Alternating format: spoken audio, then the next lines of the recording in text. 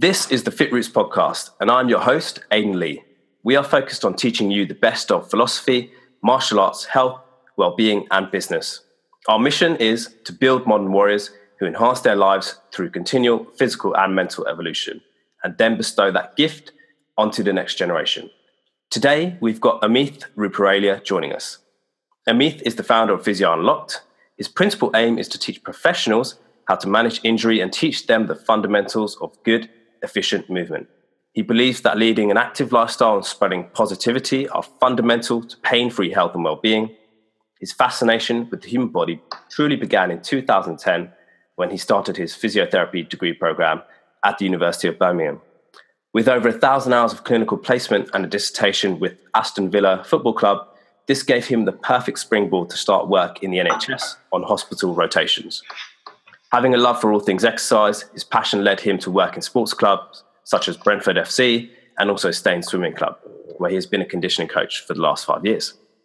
As a seasoned practitioner, he has seen many people place limitations on themselves because of pain. Pain is a necessary fact of life. However, people all too often let it take over and run their lives. He has learned that pain is usually caused by a lack of good quality and efficient movement. Whether you're a self-confessed fitness freak or a weekend warrior, if you don't move well, your body will soon let you know about it. The reason he set up Physio Unlocked is because he hated seeing patients receive low-value, recipe book-style, protocol-led treatments with minimal support seen in many physiotherapy clinics. He wants to change the way people think about rehab by giving them the knowledge, tools, and support they deserve. Most physios treat patients with injuries. He prefers to get to know a person, find out what drives them, and build a plan focused on their goals and capabilities. Seeing people break down their barriers excites him. Seeing people achieve things they thought impossible is what motivates him. He genuinely feels that if you move well and you are positive in your outlook, you can conquer many of the challenges that life throws at you. This goes for recovering from an injury, as well as being able to deal with life stresses. If he can teach a person how to move well and unlock their potential, everyone wins. Amit, welcome to the Fit Roots podcast. Thank you, Aidan. Good morning. Happy to have you here. Thank you so much for coming on today, Amit. We really want to dig deep with the kind of expertise that you have and the way that you can help, particularly men in our audience, to either recover from their injuries, get fitter, get healthier, and as you say, get happier. Well, that's what it's all about. Thank you again for having me on. I think it's really important to spread these messages because there's so much bad messages out there. So let's see if we can dispel a few myths today and help many people. So I'm completely with you. We want to get rid of those myths and get around them. So let's start with some of those myths because I think that's a big needle in the haystack for people. There's a lot of misinformation out there. They're not sure where to go, what to find, or what to do. So with your experience, Amit, would you care to share with us the kind of things you've seen, the kind of problems you see, and how people can overcome that? Yeah, so I see every day in my clinic people coming through with injuries and ailments, not just the people that fall over or have an accident, those acute traumatic things, but more the repetitive build-up of injury that accumulates over time. Like those chaps with that groggy lower back or that neck which gives them problems all the time, or that irritable shoulder. And what I tend to find is these guys have been suffering with problems for months, years, sometimes even decades. And they just place restrictions and limitations on themselves, which I think is just such a sad thing. You hear it so often. Oh, I've got this back problem. I've stopped exercising, or I'm scared to exercise, or, I'm not spending time with my family, or I avoid going out to certain places purely because of fear, really. Wow. So would you say fear is one of the central things that's holding people back, or is there something more mechanical, physical, or is it a mixture of all of those things, mental and physical? Tell us a bit more about that. Yeah, I think it's always a combination. I think if we need to move away from this dogma that it's purely injury is purely based on sort of what you do, how you set your body up. You're purely a biomechanical thing. There's much, much more to it than that. So the often thing that comes in through the clinic, and people will say, oh, I've got pain, and they say it's because I'm out of alignment or something like that. And I kind of look at them and say, well, no one's truly in a perfect alignment. You know, there's a vast variation of normal. You know, what does that mean by being out of alignment? You know. And if we take some of the most famous runner in the world, Usain Bolt, you'd think he's a pretty good runner, right? Pretty good, yeah. Yeah, well, he's got he's not a massive scoliosis, but he has a scoliosis, you know. And so a scoliosis is a curvature of the spine, an out of alignment thing. So if he can run a world record time being out of alignment, how much of a problem is it to an extent? You see what I mean? So for these people that come through and say, oh, it's purely a biomechanical thing, I think, well, actually, there may be more to it. What are you doing in terms of, your mood, your sleep patterns, your general happiness, engaging in the things that you enjoy? What are your beliefs around the pain? Yeah. All these factors play a part. You know, it's a massive, multifaceted thing, you know? Yeah, as you say, it's multivariate, and it's not just one or the other. Of course, biomechanics are important, but they're not definitely. And as you say, if you've got great mechanics but you're stressed all the time, for example, that's not going to work in your favor. Exactly. This is very true. Very, very true. So yeah, that's really interesting to hear in the example of Usain Bolt there. Just out of curiosity, do you know what the degree of the scoliosis is? So the actual figure. Of Usain himself. Yeah. To be honest with you, I don't know the exact degree of range of movement, but it'll be less than 20 degrees, I would have thought. So it's not a severe one? Not severe, no, but it's still there and it's still relevant. Yeah, no, it's a good example. Fair enough. Yeah, he talks about it himself, actually. He says that he used to get quite a lot of pain in his back in his younger years. But then through training, exercising, getting his back as strong as possible, that's enabled him to then train harder and run those fantastic world record times, you know. Yeah, he's obviously doing something right. So he's doing something right. So that's interesting. So you also are a bit of a back pain specialist, or that's your area of particular expertise or interest.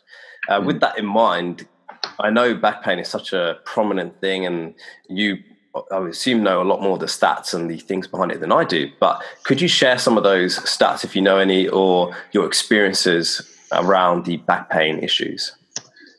Yeah, sure, definitely. So we can talk about injury and anatomy, for example. So a lot of people that get back pain, they go to a clinician, or they have an X-ray or an MRI scan or something, and they'll say, your pain is caused by a disc bulge or something. That is the cause of the pain. That's what shows up on the MRI scan. That must be the reason for your pain.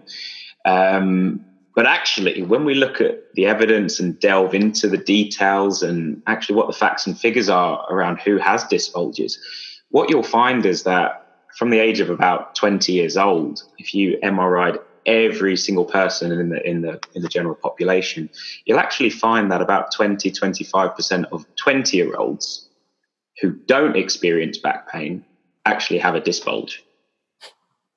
That's amazing, right? Yes, quite a substantial figure. Yeah, I would have thought. Yeah. By the time you get to sort of your 50s, that figure jumps up to about 60%, and by the time you get a little bit older, that into your retirement years, everyone's got them. You know. Yeah. So, and these are people that don't experience pain. So we often find these so-called abnormalities which are present, but aren't always a contributing factor to people's pain, you know. So that's very interesting, I think, anyway. Yeah, I'm completely with you. I think it's good to see the evidence behind it and what is causing people to at least think why their pain is there, and whether that is actually the genuine reason as to why it is, or if there is something else underlying. So definitely. With that in mind, obviously there is, or at least people experience or tout they're experiencing a lot of back pain. Why do you think they get this pain in the first place, and what's the solution to it? Yeah, well, there's again the reasons are multifaceted, but what you will often find is there's a change in someone's lifestyle or routine or pattern. So you take the example of the typical desk-based worker, doesn't do much exercise, and then one weekend decides to go and paint the living room, for example. He'll go paint the living room and then wake up the next morning really stiff, can't get out of bed, back's hurting. It may then go on and not resolve for a period of weeks. That person will then go to the doctors. Doctors might order a scan. The scan will come back. A disc bulge will be present. And then all of a sudden, you've got this person who thinks their pain is being caused by a disc bulge, when actually it's probably the fact that they've just gone and painted the living room, which is quite a lot of exercise for someone who doesn't normally do that exercise. And that's actually the reason. So it's not this thing you see on the scan. It's more the fact that they've changed their habit, or they've changed their behavior. They've changed their loading pattern. What do you mean by that? Can you just explain that for people? Okay, yeah, sure. So if you've got a relatively inactive person and all of a sudden they do something very, very active, their body, their muscles, their joints won't necessarily be able to cope with that increase in activity at that moment in time. It comes down to conditioning at the end of the day. If you're not used to doing an activity, your body's going to struggle. It's too much too soon. It's too much too soon. Yes, you're right. Yeah. So is the ultimate crux there that people should be in a base level of conditioning, so that when they go and do something, whether it be painting the living room or actually something intentionally active, like training, for example, that they won't experience these kind of injuries? Yes, I think so. You need to take things on a graduated. Progress things gradually. Sorry, get my words out. So it's like when people pick up and do like a half marathon, you don't suddenly go and run 13 miles, do you? You start with, right, I'm going to start with 1 mile and then progress to 2, 3. I might do a little bit of interval training. I might do a little bit of hill sprints to get the running form and technique. I might do a bit of tempo running, over a period of months, So you gradually get your body used to the activities you place upon it. It's a gradual progression. And it does have to be done gradually. Even if it's something like painting the living room, okay, no one's going to work up to painting the living room. But actually what you might find is useful is doing things in blocks, so sort of 2-hourly blocks. I'm going to do a bit of activity for a couple of hours, take a little bit of a rest for an hour, come back to it. Do you see what I mean? Yeah, I'm with you. I guess it's looking at it from the whole perspective, because you didn't get to that inactive, unhealthy state overnight. You're not going to suddenly get out of it overnight. So what can you do to get yourself into a healthy state of mind and body? And that will take some extra work to build yourself back up. Yes, definitely. It's just about being sensible, really. Understanding what you want to do in life, what you get value from, and then putting the groundwork in so you're able to do it. Wonderful. So you've obviously mentioned there, that's a great tip, is building up and, building up gradually to what it is you want to achieve, or your goals in training or whatever it might be. How about some other valuable tips for people who are experiencing back pain or general pain throughout the body? How can they get rid of that and get themselves into a healthier state? Yeah, definitely. So that's a very good question. It's so broad as well. So we can take it from a number of different aspects. So if we take a look at the pure biomechanical side of things, that graduated loading is the way forward. So being generally active, getting a regular amount of exercise in, every week is a good thing.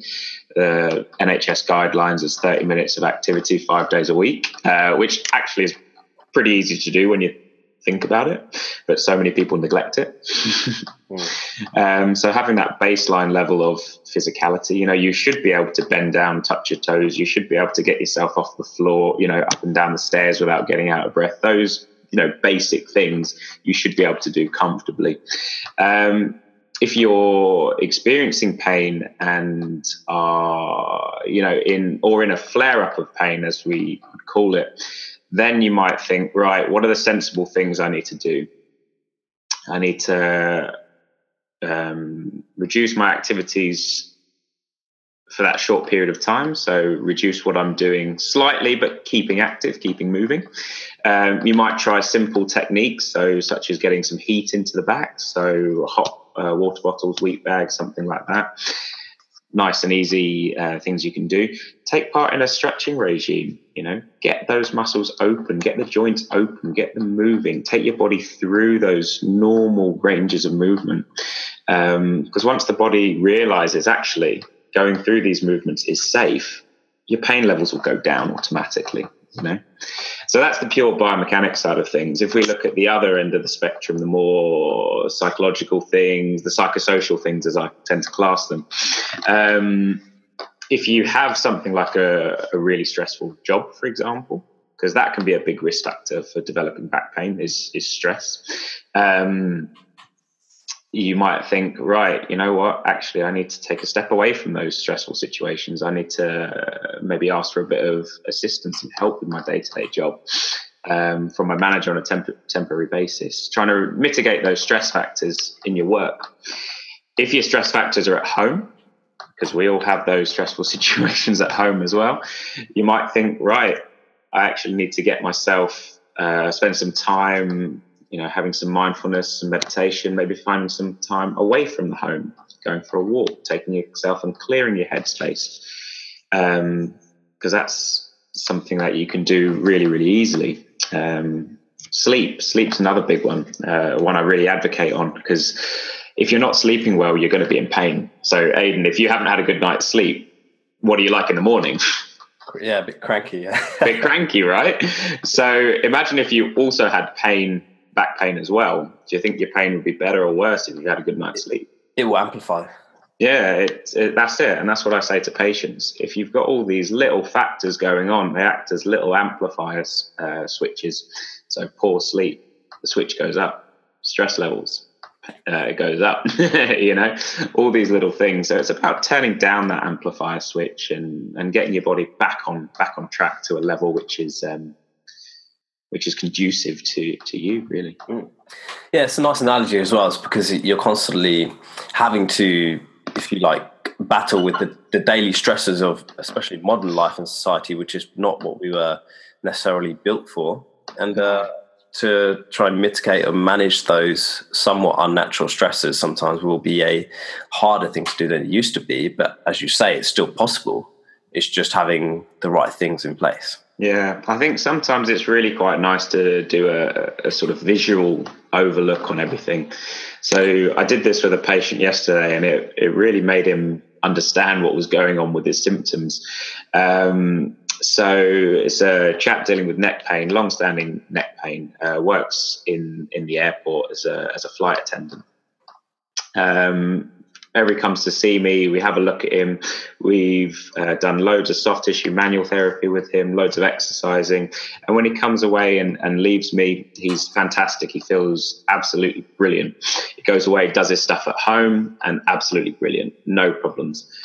But then a month goes by and he'll say, my pain is coming back. So then we just basically drew out his symptoms. We said, right, you've got this muscular, mechanical sort of neck pain. These are the things which make it better. What are the other contributing factors to your symptoms? And he turned around and says, well, actually, my partner's going through, got cancer and got some really big decisions to be made in terms of treatment for them. So that's a stress factor. Don't sleep at all. I'm getting 4 to 5 hours of sleep at night. That's a big thing. I've completely stopped my exercise regime because I'm too busy worrying about all these other things. So once we kind of displayed that and wrote it all down on a piece of paper, he could really visually see what was going on and what was contributing to his symptoms. And that visual representation is very helpful for people who don't really, sometimes we can get quite myopic in our own circumstances and we don't really perceive what is happening to us in the way that someone may objectively do so like yourself. This is true. This is true. And for this chap, just having that visual representation, it was like that aha moment, that eureka. It's like, because I've been telling him this stuff, over the time I've seen him, but having that visually in front of him with little arrows and little stars and stuff along on the paper, it was just quite a special moment for him to realize and say, I simply get it now. I understand. Yeah, there you go. That's lovely. That's a really wonderful anecdote there. 'Cause that's a great exercise that anyone can just take away and do right now. So if you're experiencing pain, anyone listening to this, go ahead and try that and see what's causing it, isn't it? Yeah, I often say to people, right, just plot out your hourly diary of the day. So 6 o'clock, 7 o'clock, write down the activities you're doing and if that activity causes you pain or not. And then you can kind of develop and kind of see patterns. Okay, like a pain diary. Like a pain diary, exactly. So you can see what activities your symptoms are worse in. Very often you'll see people that have pain Monday to Friday, but actually are all right Saturday and Sunday. So what does that tell you? Dodgy jobs, yeah. Possibly. Yeah. Very interesting. No, that's a great way of looking at it as well. And again, another actionable tip that people can try, going forwards this week and onwards to see what's really happening. Definitely. So that's really interesting. I'd like to also touch on, I guess, what would be unfortunately perceived as negative things, but within your industry, and I guess, I'm somewhat similar, not far away from your industry, but you see a lot of things being promoted which are probably not that conducive to people's health. I mean, you've told me personally, you see it all the time in physio, the sort of low entry, low level value that's given to patients and clients and customers. Tell me a bit more about, or tell everyone a bit more about the general culture around treatment for patients and either what's wrong with it or what can be done better with it. Yeah, sure. So I see it quite often, and it does actually quite upset me because these patients have quite often spent a lot of money on certain types of therapies or treatments or whatever, or supplements or whatever it may be. And ultimately, those things haven't worked because that's why they're seeing me in clinic that day. So a big example would be treating someone with, let's take the example of lower back pain again. You're a relatively inactive person and treating them with more passive modalities such as ultrasound, for example, things like acupuncture, things like certain types of other manual therapies, which for that person has no relevance whatsoever.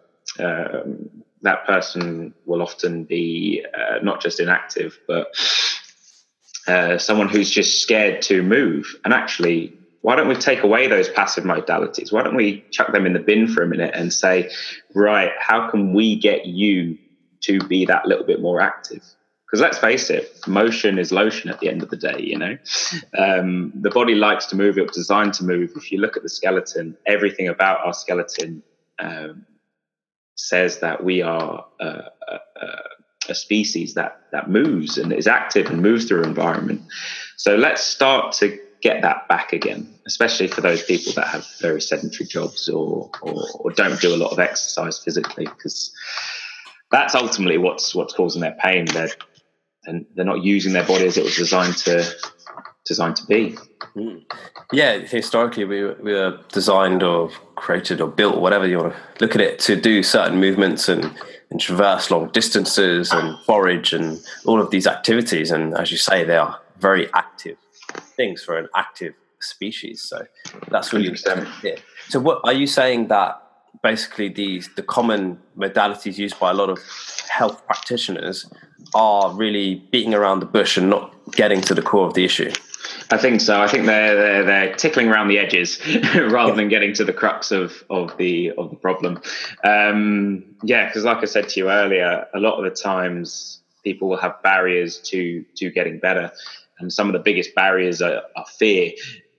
I'm scared to do that. They won't say it overtly. They won't say I'm scared to go and pick up my kid, or I'm scared to go out and go for a 5K run or something like that. But in the back of their heads, they're scared.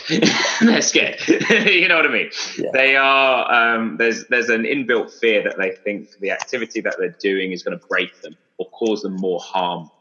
I think I spend more time in clinics saying to people, well, I try to anyway, say to people, these are things you can do rather than things you shouldn't do. I think we very much got into this state in healthcare that we need to restrict things. So you go to your doctor, who will often say, rest, give up running, have you thought about taking up a less active sport like golf? Not knocking golf or anything, but you know what I mean. I get that quite a bit. Doctors recommending people take up golf rather than doing something more physical that they enjoy. But anyway, that's another story. So yeah, I think a lot of practitioners do beat around the bush, offer modalities which aren't relevant for them, those patients. And if you spend time just trying to break down a person's fears, actually they can be put on the pathway and they can actually fix themselves, as it were. Yeah, I completely understand, and you touch on many things there which I've seen with my students over the years, but maybe just in a different context. Some of these guys, especially working myself particularly with men, and I guess yourself too, they're coming and they're saying things like, not necessarily about pain, but I don't want to go swimming with my kids because I feel my self-esteem and lack of confidence, don't like their body.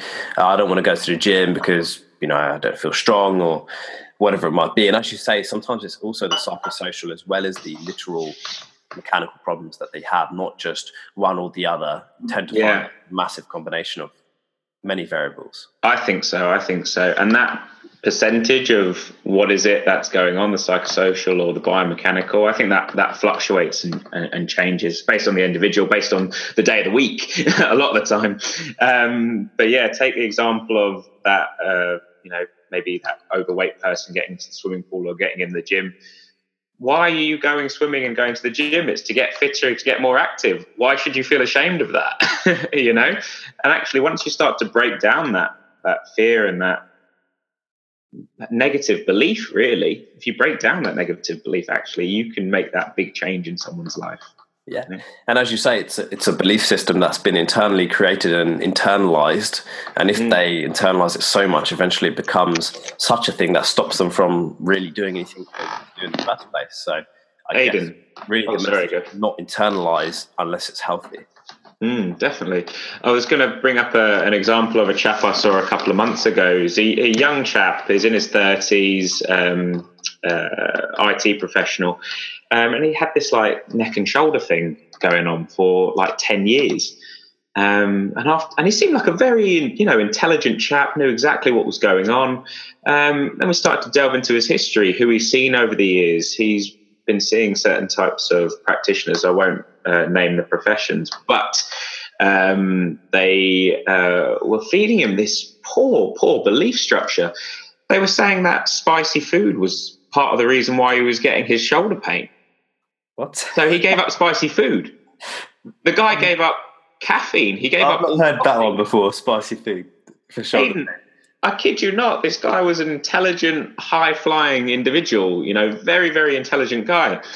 And he'd given up spicy food and caffeine because he thought it was causing his pain. That's hilarious. It was ridiculous. He'd been sent through for an MRI scan as well. And in the meantime, while he was getting his results, he saw me. And we had a look at him. And actually, he moved really well. He didn't have any real structural biomechanical issues. I said to him, to be honest with you, I think you're fine. Go and have a curry. Yeah. And he said to me, so you don't think the spicy food's causing me problems? I said, no. You don't think it's the caffeine? No. You don't think there's something broken or something torn or something damaged? I said, no.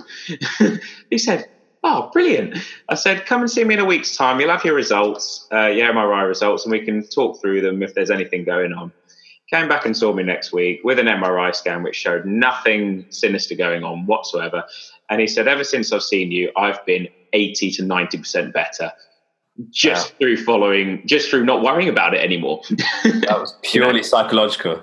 Purely psychological. 10 years worth of pain. Giving up spicy food. Giving up curry. Who wants to give up curry? Who could do? I couldn't do that, mate. Honestly. You know what I mean? 10 years. I mean, God, you can understand 10 days, 10 weeks, 10 months, but a whole decade of sacrifice of his quality of life purely because he was given the wrong, misguided, misleading, uninformed information. This is very true. And he'd also spent so much money on ergonomic equipment, different types of desks, chairs. The guy had spent, overall, he'd probably spent about £5,000 just on trying to treat this shoulder and neck pain. Yeah. You know what I mean? When he didn't really need to worry about it. Yeah, that's nuts. I mean, it's best. This is where it's always best. You kind of pay twice. You know, you're better off paying someone a bit better, like, you know, yourself, and going to see them rather than paying half and getting the wrong solutions. This is true. The amount of times I see patients come in and they show me care plans, they call it, again, from certain types of practitioners, and the bill runs up into their thousands, you know, over 10, 20, 30 sessions sometimes. And you just think, why? Yeah. You know? On that doesn't sound right, does it? It doesn't, mate. It doesn't. On that note as well, I was having actually a discussion with Jasmine about this morning. Okay. I know you don't do this, but a lot of people in the I'll just say it because I guess I don't care. In the chiropractors, osteopaths, physios, not yourself, obviously, but a lot of the people in these industries have almost fed people these beliefs and this belief system that they're broken and they need, the only way to get fixed is to come and see me every week, rather than giving people a proper plan to go and fix themselves, and ideally not to come back. Because ideally, unless you're going for massage therapy like I come to see you for, I shouldn't be coming to see you so often. No, if you're dealing with an injury and if you're dealing with a pure injury, you shouldn't be needing to see someone once a week for months and months on end.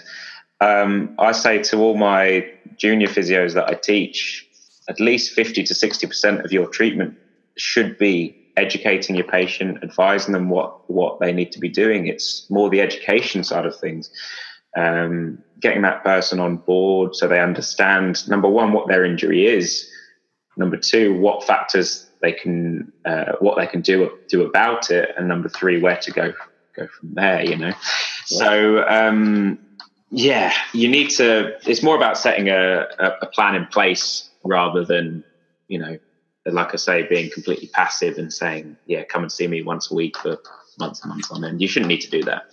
So, Myth, what do you think of these practices where, you know, certain practitioners, like I said, other physios and osteos and chiros, end up bringing in people for these maybe an unnecessary amount of sessions, getting them to commit to a long-term plan when they don't even know how well the injury is going to heal itself or whatever it might be, or even if they need to be there in the first place? Is it dishonest? Is it just for the money? Or tell us some more about that. Yeah, I think it could be a few things, really, to be honest with you, Aidan. I think some of it can be just a money-making thing, you know, especially in the private practice. People have got to put food on the table. And if there are pressures, I'm sure they'll find any which way they can to put that food on the table, which is a shame. It's not ethical, and I don't think that's how people should run their practices. But I do think there is an element of that. But I do also think that's the minority.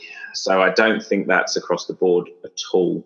I think more often it's caused by a lack of education of the practitioner themselves. There are a lot of people out there that don't keep up with the relevant evidence, that don't keep up with the research, especially in this day and age where we have, you know, social media, YouTube video content. The world is changing in terms of your access to information. Years gone by, you'd have to spend thousands on a course to upskill and educate yourself, but now you can get educated, you know, through a half an hour lecture on YouTube, which is fantastic, which is spreading education and knowledge and making sure people are up to date with research. But some people don't keep up with that research, and that's why I think people are giving unnecessary treatments out, really. They're not evolving. They're not really, they've become a bit stale, I guess. Yeah, they've become a bit stale, a bit old-fashioned, because the research is coming along very quickly. I mean, even just in the last 5 years, it's come along waves, waves and waves.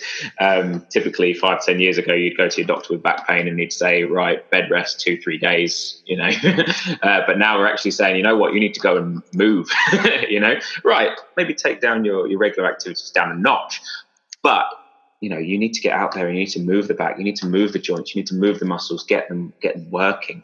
You know what I mean? Because that's how ultimately you're going to get better. If you go on bed rest for 3 days, you're going to get stiff. Yeah. And did you know, Aidan, that if you spend 24 hours immobile, so 24 hours in bed, you actually lose about 4% of the cross-sectional size of your thigh muscles in just 24 hours. 4% gone in 24 hours. Wow. That's crazy, isn't it? It's crazy. In 24 hours. Oh, yeah. I know. And if you think people that aren't, moving maybe as much as they should be throughout the day, all right, they're not completely immobile, but it's still going in that. It's going in the atrophy direction. It's going exactly. Say you lost 1% a week. Say times that by a year. That's a lot. Wow, yeah, you'll be nothing left after. Yeah, exactly. So on that note of, I guess if you like practice and stuff, I think there's a lot of, especially in the physio, chiro, osteo, manual therapy, if you like, general field, there's a lot of myths that people, whether it be practitioners purport or even clients purport. I've got one in particular in mind, but do you have any that you know of that people should be wary of or steer clear of? Oh, there's so many little things like, bending's bad for your back. No, it's not. Bending is not bad for your back. It does make me laugh sometimes when patients will come in through the clinic and sit completely bolt upright. And I'll say to them, what are you here for? And I say, oh, it's my back. I said, okay, what's going on? It's like whenever I bend it, it hurts. And I was like, okay. And I see this person sitting bolt upright, and I say, are you comfortable now? And they say, no. I'll say, why don't you relax and slump and slouch a little bit? And they'll say, oh, that actually feels a lot better. So bending is not bad for your back. Slouching is not bad for your back. That's a two that we should, chuck out there straight away. Running is bad for your knees. That's another one I hear all the time. Whereas if you actually look at the evidence, we're built to run, right? We're completely built to run. Just purely from a biological point of view, if you a biomechanical point of view, if you looked at the skeleton, you'd say skeleton with all the muscles attached to it. You'd say, yeah, that's a running form. That's a running animal, But people will say, running wears out your knee cartilage. Well, actually, no, it doesn't. If you look at the evidence, if you do a moderate amount of running, regular running, not, excessively, but a moderate amount of running, it actually helps to promote cartilage growth, helps to preserve cartilage. So that is a complete myth and complete rubbish that we need to chuck out the window straight away. Yeah, and it's also, as you say, it's how you're running and what kind of shoes you're wearing, how you're running. Yeah, if you're running badly, of course you're going to get injured. But exactly. If you've got a bad running technique, well, that's probably going to cause you symptoms, not the act of running itself. Yeah, it doesn't mean stop running like an idiot. Yeah, exactly. It doesn't mean demonize the whole of running just because it's not working out for you.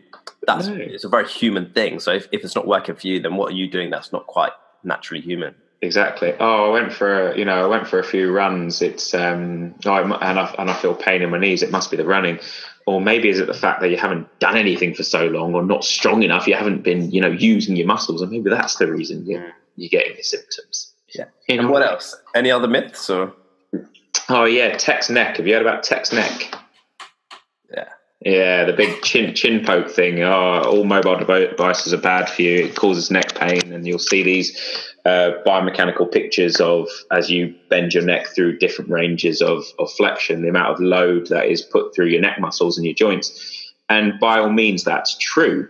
I think that's 100% true. The further you bend your neck forward, there is more load going through your neck muscles. That's a fact. But we all bend our necks every day. We look around. I mean, back in 50, 60 years ago, were women complaining of knitting neck? That wasn't a thing. So, this whole text neck thing, I think, is a bit of a myth as well. I think being stuck in the same position for extended periods of time is a problem. So if you're sat on your phone for hours and hours a day, or sat in front of the computer for hours and hours a day, I think that could be a problem. But I don't think it's actually the act of looking at the screens that's the problem. It's more the act of doing it for hours and hours on end without a break. Yeah. So there's a little bit of a catchphrase that's going around the physio community at the moment. There's no such thing as the best posture. Your best posture is your next one. So it's basically saying, right, you need to be constantly moving, changing your position up. Don't be static. Don't be stuck in the same positions for time and time again. Yeah, inevitably, if you are stuck in that quote-unquote text neck position for hours, of course it's going to propagate as something negative for you. It's going to come in a result of pain eventually. Yeah, 100%. As you say, as long as you're not there forever, you've got to give yourself some reason and say, right, how can I minimize this, rather than saying I'm in pain and I need to stop it completely. Exactly, I agree completely.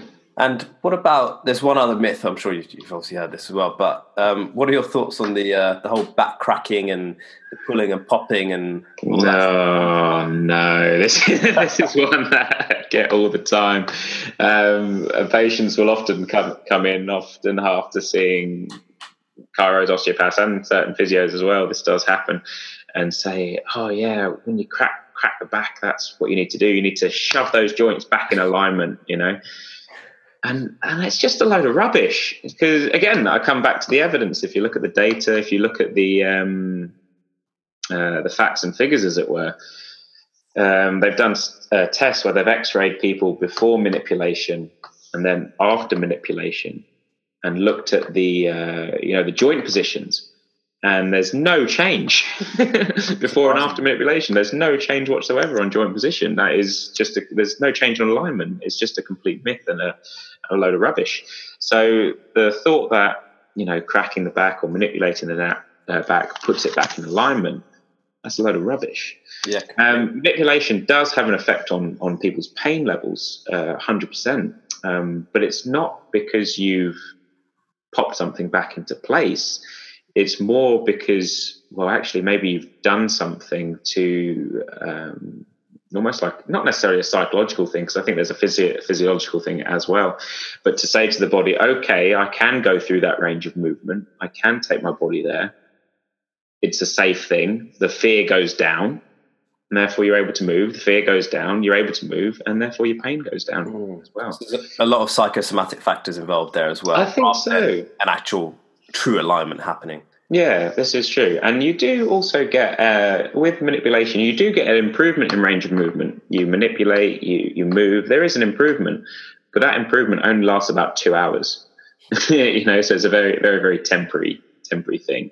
I tend to think of manipulations as a tool that I use occasionally. It's in my toolbox. I do use it, but very occasionally.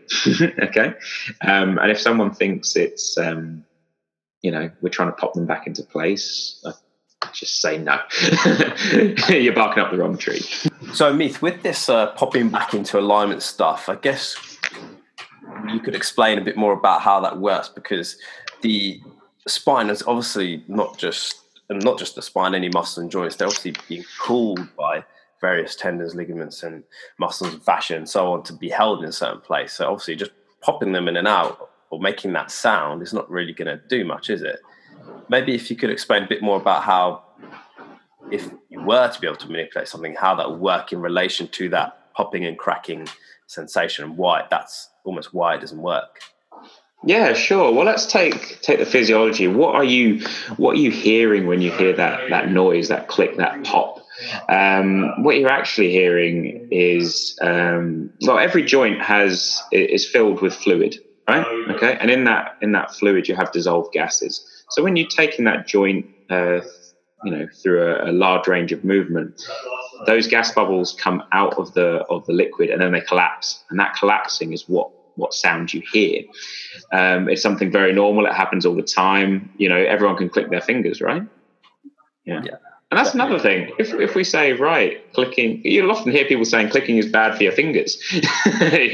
So why is it good for your back? Yeah, it causes arthritis, doesn't it? So why are you doing it on your back? Yeah. Which is a complete myth as well, by the way. Know. Myth. It's a complete myth as well. But yeah, it's just amazing how we have these dichotomies where someone will say, "Oh, don't click your fingers," but it's okay to click your back. At least be consistent, right? Be consistent. That's it. And I think trying to get rid of these inconsistencies is important in healthcare these days. So sorry, I think I went off on a tangent on your question. No, a good tangent, mate. It's good to hear the background and as to why that works and how that works. So, Amit, I just want to shift a little bit more towards your thoughts on the industry and yourself as well. In terms of yourself, obviously, you're relatively young, like myself, and you're on your way to a very successful future and a path. Yeah. But just share with us a few personal habits or daily routines that contribute to your current success and will do so for your future success. Sure, thanks. Yes, there's been a few things relatively recently, which have changed, which has helped enormously.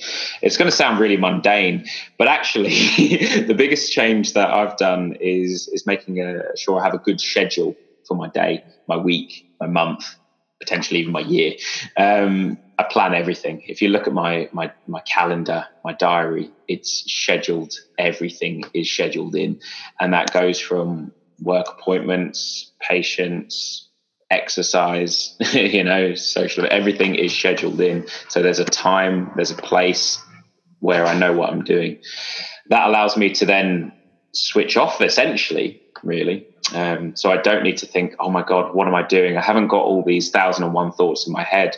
I just look at my phone, right, that's what I'm doing between the hours of 5 and 7. I'm going to go away and do that. I think it makes me much more productive. It means I forget less, and it makes sure jobs get done.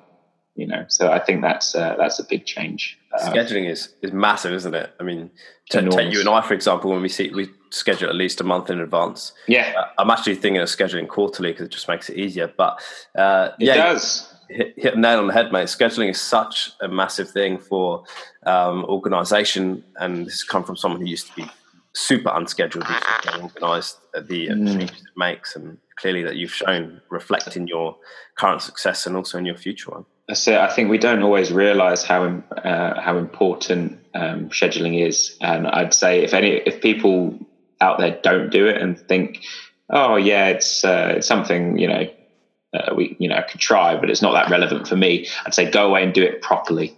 Yeah. Actually schedule everything in. Write a list of everything you need to do in the week, schedule a time for it during that week, and you'll find your productivity levels go up massively. Yeah, and you realise when you don't schedule, and then when you do, you realise how much time you waste when you're not scheduling, because nothing has a deadline, nothing has a parameter of time to be achieved within. And there's no urgency. Yeah, there's no importance, urgency. Yeah. And as it said, what happens when you don't schedule, it doesn't happen.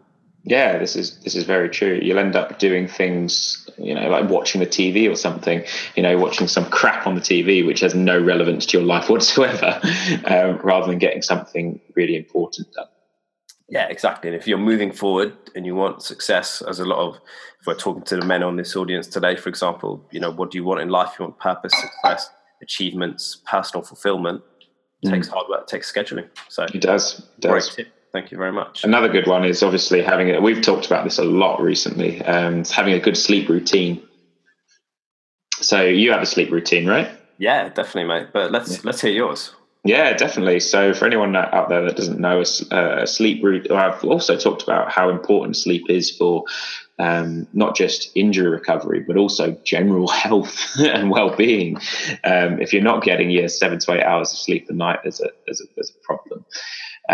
So I know I have to wake up every morning at 6:15. So that means in order for me to get I need 7.5 hours sleep. So in order for me to get a solid 7.5 hours sleep, I need to be in bed absolute kind of latest by 11:15, really, for me to then get a good night's sleep. So I set an alarm. I actually set a bedtime alarm at 10 o'clock. So my bedtime alarm goes off at 10. That's when I say, right, down tools, everything switches off. I'm going to start my nightly routine, which involves brushing my teeth, getting my bag ready for the morning, doing a few stretches, and just doing a bit of deep breathing work 5 minutes before bed. Occasionally, I'll also do 10 minutes of reading in there as well. And I found actually by implementing a sleep routine, I get the sleep I need. I wake up feeling much more refreshed, and I get more done during the day. Wonderful. It makes such a massive difference because it forces you to shift your productivity and focus within the hours that you're waking when you should be up, in accordance to the sunrise, sunset, our circadian rhythms, and also your general biology. When you realise that actually, that can wait until tomorrow. It's not urgent now. What's important is getting a good sleep tonight. Getting that extra hours of sleep in is much more important sometimes than finishing off that little bit of whatever you were doing. Yeah. It has a knock-on effect. The next day you're much more productive, healthier. Everyone wins. Exactly. Awesome. So with that in mind, Amit, obviously we know what you're passionate about with what you've told us and shared with us today, but what are you most passionate about? What am I most passionate about? Well, obviously, what I'm passionate about professionally. So things outside that, I'm very much an advocate of exercise. So I love exercising. I think it's a great thing. But I've also fallen out of love with things like the gym. The gym bores me at the moment. So that led me to take on some other more interesting sports. So I've taken up climbing. Obviously, we go climbing every now and again together, which is a great thing. So that's a sport picked up last year. Love it. Just completely different challenge, but also really good. Yeah, very, very raw. And actually, there was a documentary recently on TV, a BBC documentary about depression and exercise. I actually mentioned rock climbing as a really good way to help combat depression, because when you do it, you have to be in the moment. If you're halfway up a climbing wall and you're thinking about other things, well, you're going to fall off. You know what I mean? So it does help you channel your kind of thoughts into the activity you're doing. Effectively, you're doing mindfulness. So present, right? Being present in the moment. So I think it's a really good sport and a really good skill. So yeah, love that. That's great. Obviously I do a bit of kickboxing with yourself now. Now I'm hopefully getting in there more than once a week, which is great. Picking up those skills. So I've been doing that with you for about a year and a half now. I was just thinking, how long? A year and a half? About a year and a half. Yeah.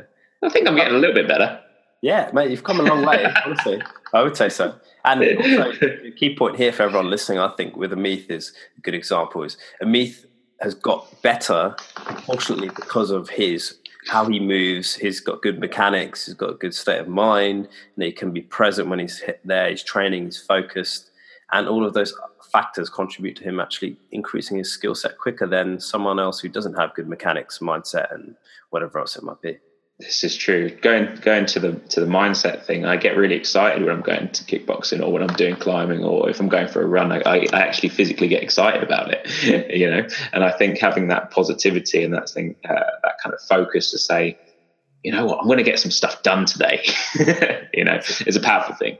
It's very powerful. And it's ironic because you and me both, I don't particularly like the gym myself. And I'm obviously a martial arts instructor, but personal trainer. And you don't like it and you're a physio. And, doing actually more functional things, which are almost more natural, but also just more enjoyable. Really makes you realize you don't actually need to go to the gym unless there are some other things you want to add on top of that. I'm training a lot outside now. So I just take the gear and go outside. It's fine. Exactly. And it's more enjoyable. I do say to patients, you know what? I don't necessarily care what you do. Just do something you enjoy because you're more likely to stick at it. Again, I come back to evidence. There was a paper out last year about back pain and what's the best, exercises to do.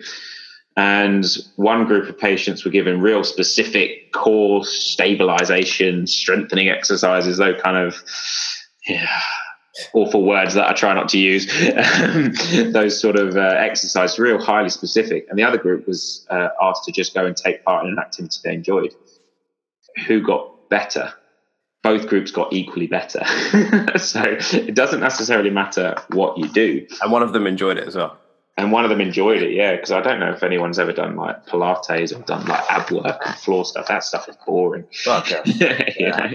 Boring and in many ways ineffective, Ineffective, yeah, pointless. Yeah, that's a whole other podcast, I think. Yeah, we could do that next time, that's for sure. Yeah, exactly. Sure. So yeah, go out and do your stuff that you enjoy. That's the main thing. That's the key message. Go and do something you enjoy. Exactly. Doesn't matter what you do as long as you enjoy it. Because if you enjoy it, you're more likely to stick at it. Definitely. So why did you get into your field of expertise? I mean, what was it for you that really made you tick that box? Why? So why did I get into physio? So I've always kind of had an interest in the human body. I think it's a fascinating thing. I've obviously had the privilege of going into things like dissection labs and anatomy sort of lectures and stuff. And every time I do, it's mind-boggling how intricate and how amazing the human body actually is. So that kind of started from a very young age. So that curiosity, that interest. But I was also someone at school who was, it's going to sound a bit big-headed, but I was good at most things. So to be honest with you, I could have turned my hand to many different fields, and I think I could have done all right. One thing I was really good at A-level was economics. So I was really good at economics at A-level. And I thought, right, I'm good at it. Let's do it as my degree. Went to an open day at Southampton University, lovely university, really nice place, good place to study. I went to the open day lecture about economics, and I thought, yeah, I'm gonna learn what I'm gonna do for the next 3 years. I sat through about 10 minutes of the lecture and thought, fuck this. Walked out and thought, I'm not doing this. This is so boring, so dull. I cannot make a career out of this. Love it. So, that's the thing, man. You got to go with where you really want to be. You clearly didn't want to be there, and that was clear action. So love it. No, I left the economics tent and then went to the physio tent and thought, what, this is a much better, better thing, much more interesting. I can't be sitting at a desk all day, And look at how passionate you are about it now. It shows. 100%. Brilliant. So in recent times, Amit, what development could be your area of expertise or in general in the health, well-being, even philosophy, martial arts and or business worlds has excited you the most? What's excited me the most? Well, just exercise in general, really, I think, to be honest with you. Like I said to you, I think finding something people enjoy and doing something regularly is important. So I think that's what excites me. Finding new challenges, finding different things to do, finding different things you find fun. I think really, really motivates me and progresses me. Brilliant. Cool. With that in mind then, going more specific on the health industry, what are your general thoughts on the health and wellbeing industry? My general thoughts, I think we've touched upon a few of them already. I think there's a lot of bullshit out there, basically. A lot of myths, a lot of things that are just unfounded, not based in facts, just someone's opinion who has this opinion based on absolutely nothing. I think we've got to move away from that. I think practitioners and healthcare professionals, myself included, physios, personal trainer, whoever it is, need to up their game in terms of their knowledge, really, and also challenging the knowledge you do have, because sometimes what we know isn't always what's right. Especially in the field of medicine, every 10 years something changes. It's changed, so it's even sooner than that, really. Daily, yeah. As we get more knowledge, as we do more research, we actually find some of the things we used to do actually aren't that helpful. For common colds, we used to put leeches on people. We don't do that anymore. You know what I mean? But at the time, that was conventional knowledge. Everyone used to think the world was flat. That's not the case. It doesn't have the application anymore, does it? And as you say, there's a lot of things out there, but it's one of those things as well. It's the whole discard what is useful and take what is truly yours. But it's optimizing the knowledge we have to become the best we can, and we all have our own biases, and particularly confirmation bias. So it's quite a challenge, and you have to be humble to get around that, isn't it? Yeah, this is very true. I think you have to challenge everything you know all the time, be challenged. I love having questions thrown at me because it makes me reevaluate what I know and what I think. And I think other people should do that as well. Other practitioners should do that as well. Because I think we get very defensive about what we do. We like to think our way is the right way. But sometimes I think we also have to challenge that and be open. Having that discussion, really. Yeah, it's letting go of the egos and finding out really truth should be the ultimate aim, not winning, me winning against you or vice versa, whatever it might be. So if we aim for truth, then we can drop that. Exactly, because my biggest aim really is to help as many people as I can, change as many lives as I can, take people out of pain, show them that they're not limited, but actually they have potential to do whatever they want to do. That's what excites me. So yeah. Big goals, and I love it, and I'm exactly the same. A couple of more questions just to wrap up. Okay. More quick fire. Talking more particularly towards the audience of men now, but some general ones as well. What issues do you see that men should be thinking about?